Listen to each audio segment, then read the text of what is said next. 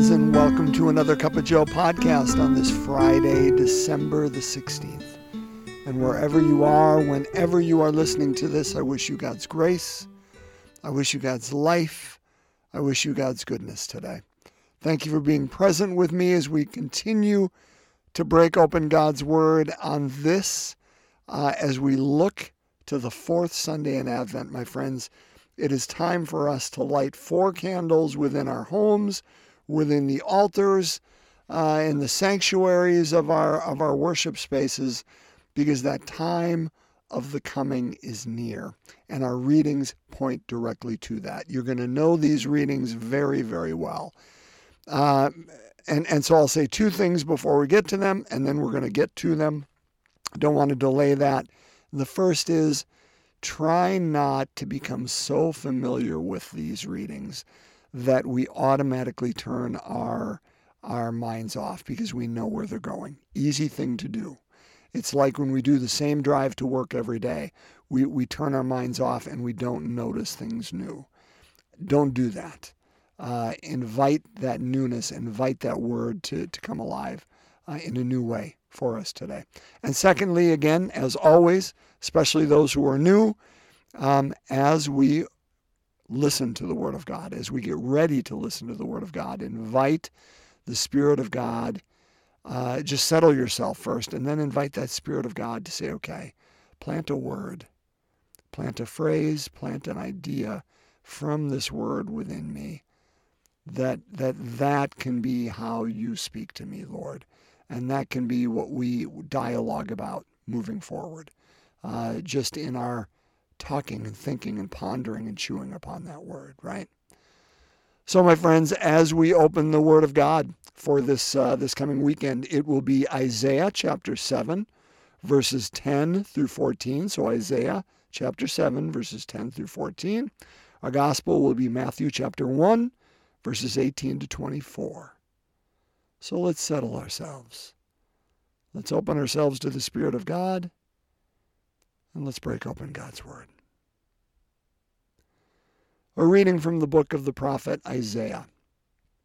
The Lord spoke to Ahaz, saying, "Ask for a sign from the Lord your God. Let it be deep as the netherworld or high as the sky." But Ahaz answered, "I will not ask. I will not tempt the Lord." Then Isaiah said, "Listen, O house of David. Is it not enough for you to weary people? Must you also weary my God? Therefore, the Lord himself will give you this sign. The virgin shall conceive and bear a son, and shall name him Emmanuel." The word of the Lord. Thanks be to God. Okay. How do you beat that, huh? Let's break open the gospel here. A reading from the Holy Gospel according to Matthew. This is how the birth of Jesus came about. When his mother Mary was betrothed to Joseph, but before they lived together, she was found with child through the Holy Spirit. Joseph, her husband, since he was a righteous man, yet unwilling to expose her to shame, decided to divorce her quietly. Such was his intention, when, behold, the angel of the Lord appeared to him in a dream and said, "Joseph, son of David, do not be afraid to take Mary your wife into your home, for it is through the Holy Spirit that this child has been conceived in her. She will bear a son, and you are to name him Jesus, because he will save his people from their sins." All this took place to fulfill what the Lord had said through the prophet, "Behold, the virgin shall conceive and bear a son, and they shall name him Emmanuel," which means God is with us. When Joseph awoke, he did as the angel of the Lord had commanded him, and took his wife into his home. My friends, the gospel of the Lord. Praise to you, Lord Jesus Christ.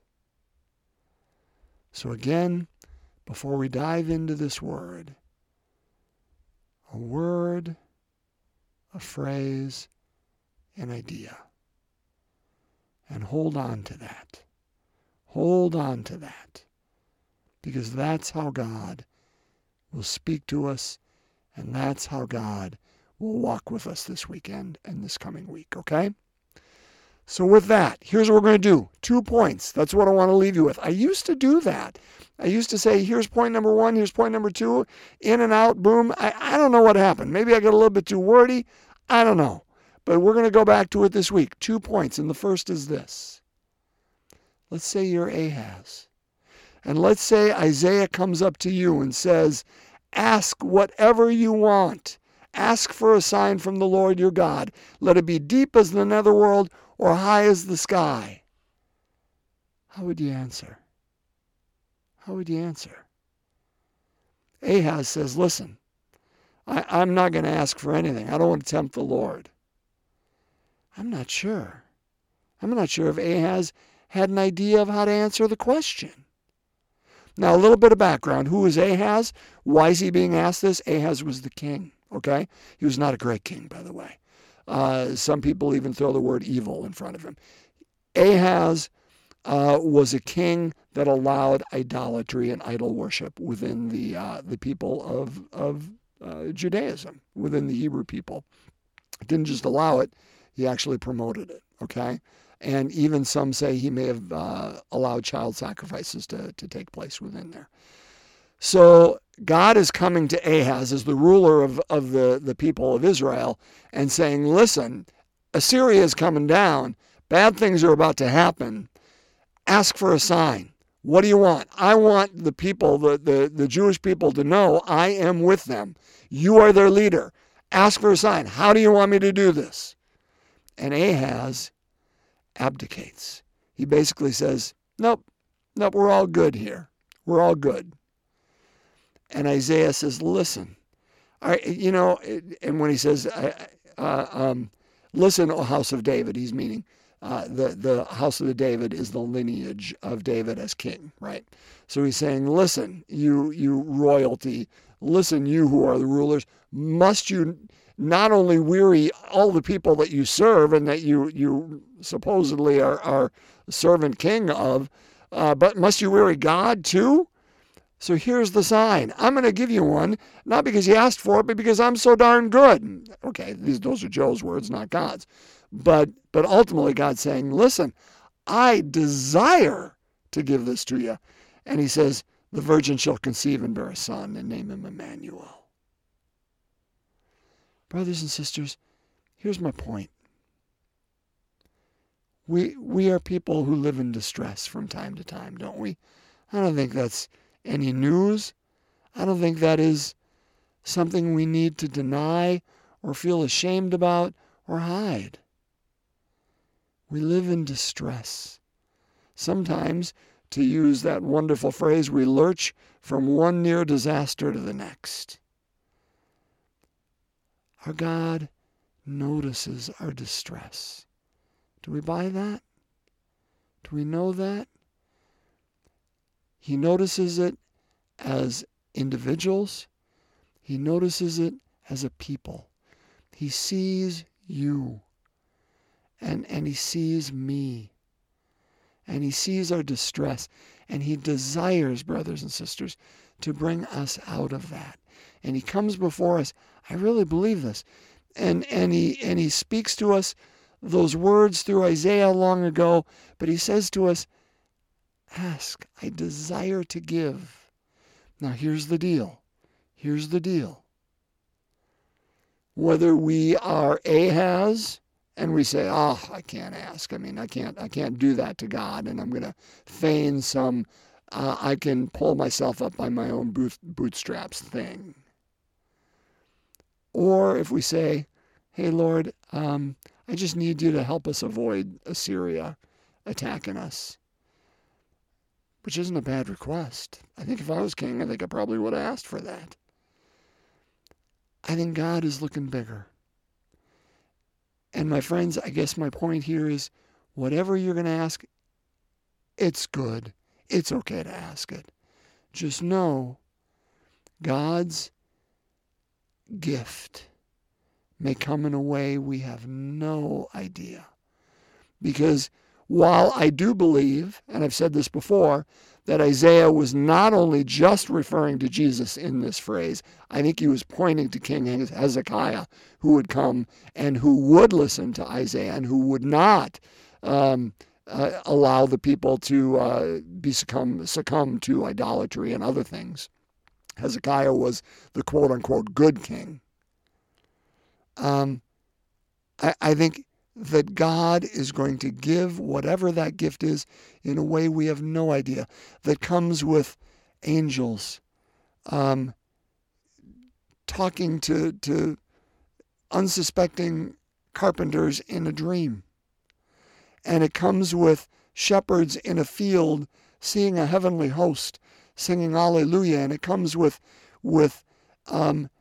women becoming pregnant outside of marriage by the Holy Spirit. And it comes with children being born in unlikely places, but carrying gifts of unbelievable magnitude. And it comes with kings and treasures, and yes, children being persecuted and running off in fear. It comes with unlikely outcomes, but it comes to bring life. And it's going to come in a way we do not and cannot even imagine. Brothers and sisters, I've belabored this point way too much, and I'm going to be quiet. What do you desire? God comes before you and lays that before us and says, ask. Let it be as deep as the netherworld or as high as the sky. Be ready to ask. And then be ready to stand back and allow yourself to be surprised by the immense magnitude and love of our God, and creativity and imagination and foresight. Point number two. Point number two is this. What are we preparing for this Christmas? What is it, my friends, we're celebrating? What is it we are lighting candles for and getting ourselves ready? Is it merely looking back 2,000 years ago to celebrate a birthday? Is this kind of like Google? How, you go on Google and there's always a picture on top, and sometimes you look at the picture and it's like Lady Godiva celebrates her 212th birthday today. Which, praise God, we're grateful for Lady Godiva and, all the wonderful things she stood for, Is that what it is? That on December 25th we see a picture of Jesus and say Jesus would have turned, 2013 today? Even though that's not the right number. I just made that up, sorry. Is that what it is? It's got to be more, right? And it is, my friends. Of course it is. What, as best we can, what was God looking for? That God sent his son. What was this action all about? Now, there are two schools of thought. Actually, probably a lot more. And there's no way on earth, my friends, I am not wise enough to get to the heart of the incarnation and say, here's what it's about. It is a mystery of God, but a wonderful, gracious mystery, right? But before I start throwing ideas out, what is it you think? Why did God come to earth? What was God intending with that wonderful action? Now, one of those ideas came forward through Anselm of Canterbury, about in the 12th century, give or take. Now, I'm going to try to put together some thoughts from an article that came out today, this morning actually. Father Dan Horan put it out on the National Catholic Reporter website. It's marvelous. He says it much better than I do. But ultimately, Anselm's theory is one that you and I know. That, hey, listen, we have sinned. We have fallen short of God's glory. There is this chasm then between God and us, and we needed God to come forward as fully human and fully God to help restore this image, to in a sense, bridge this chasm and to restore us to God. And so it was a saving action of God to send Jesus so we would not perish in our sins and that chasm would be overcome. And Jesus was that bridge and that saving connecting point. Can I use that? That bridge. I like that idea. I think every one of us have heard that. And that came from, again, this brilliant, now doctor of the church, Anselm. How do you argue with a doctor of the church? That's good stuff. There's another theory. Now, again, that, by the way, is kind of what Dan Horan will say is that's the majority opinion. That is not because it's the better opinion, but because that's probably where most of us have heard, and most of us, if somebody would have said, why did God send Jesus, might fall into that camp and say, that's why. Now, an alternative theory, by the way, just as orthodox, just as under the Catholic umbrella, this is not heretical, what I'm going to tell you. And in fact, it's put forward by incredible people like Blessed Duns Scotus, Karl Rahner, the Jesuit, Thomas Merton. Okay, these are not like fringe people, all right? But Duns Scotus put it out almost as an answer to Anselm. And that would be this. That God's idea of sending Jesus to humanity had nothing to do with the sin of humanity. That God, from the very beginning, desired that oneness with humanity. And God sent God's very self in the person of Jesus Christ, not out of nobility or to save a wretched humanity, but instead did it out of love and out of a desire to be one with humanity. And I look at it this way, brothers and sisters. To save someone is an incredibly noble and good act. You know, it is a wonderful act. And did the coming of Jesus Christ, in a sense, quote unquote, save us from the sinful nature that we all carry within us, by the way, brothers and sisters? Don't be afraid of that word, that idea that is wrapped up in ourselves rather than in God or in others or in something larger.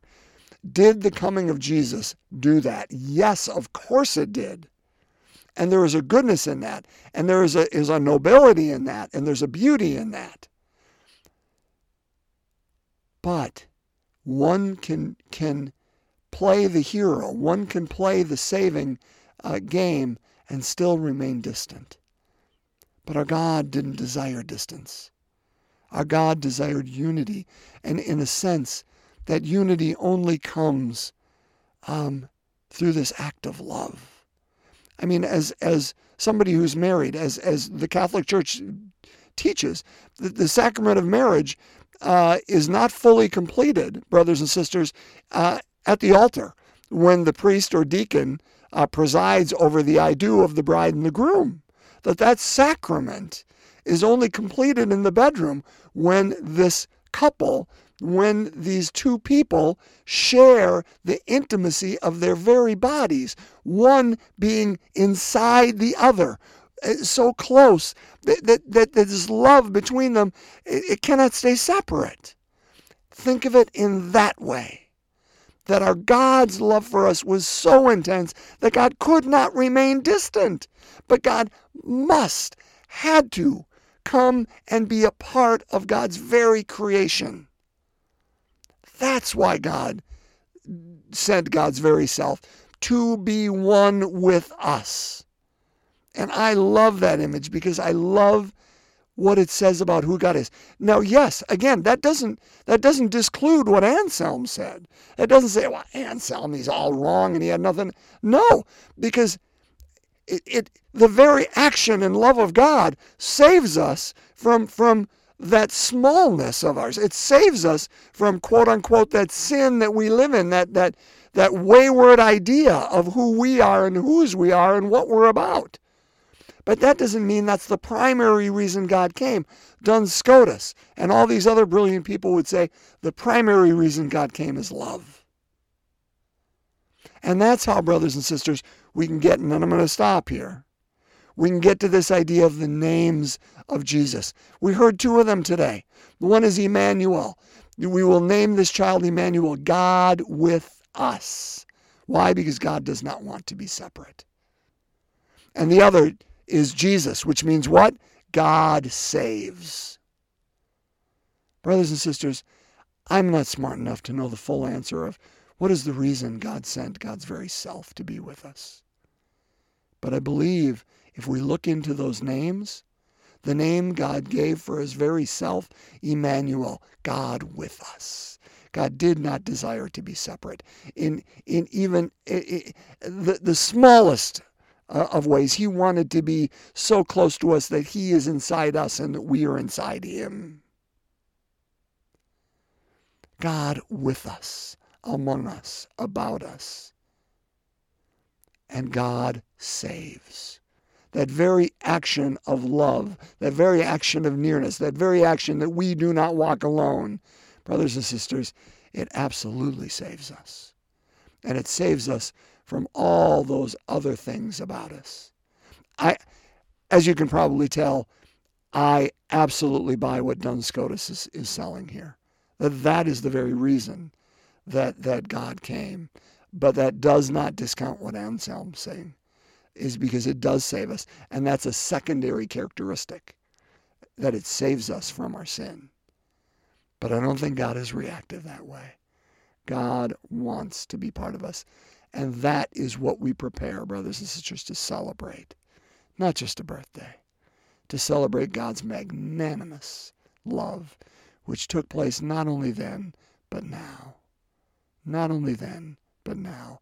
May we open ourselves to what is in the names of God, Emmanuel and Jesus, in that God saves and God is and will be always among us. Let's pray. In the name of the Father, Son, and Holy Spirit, amen. The second joyful mystery, the visitation.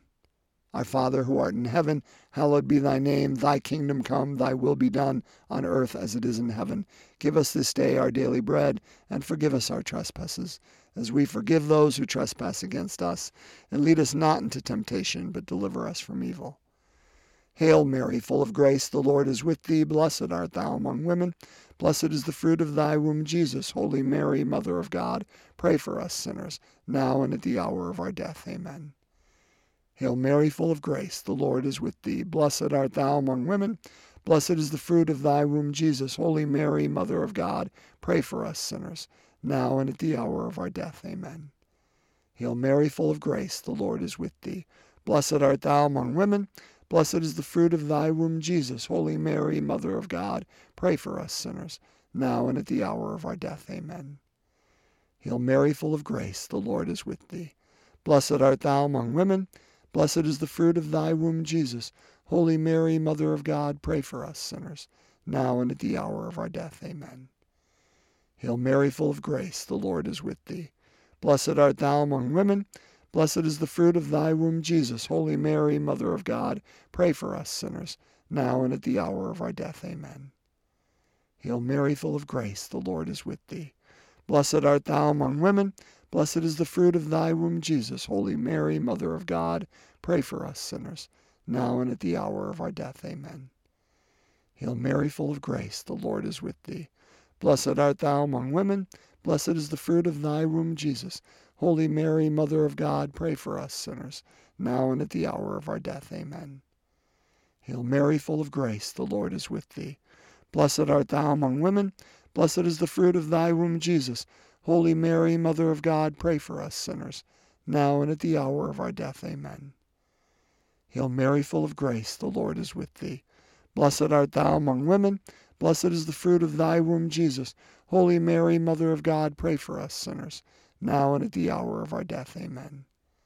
Hail Mary, full of grace, the Lord is with thee. Blessed art thou among women. Blessed is the fruit of thy womb, Jesus.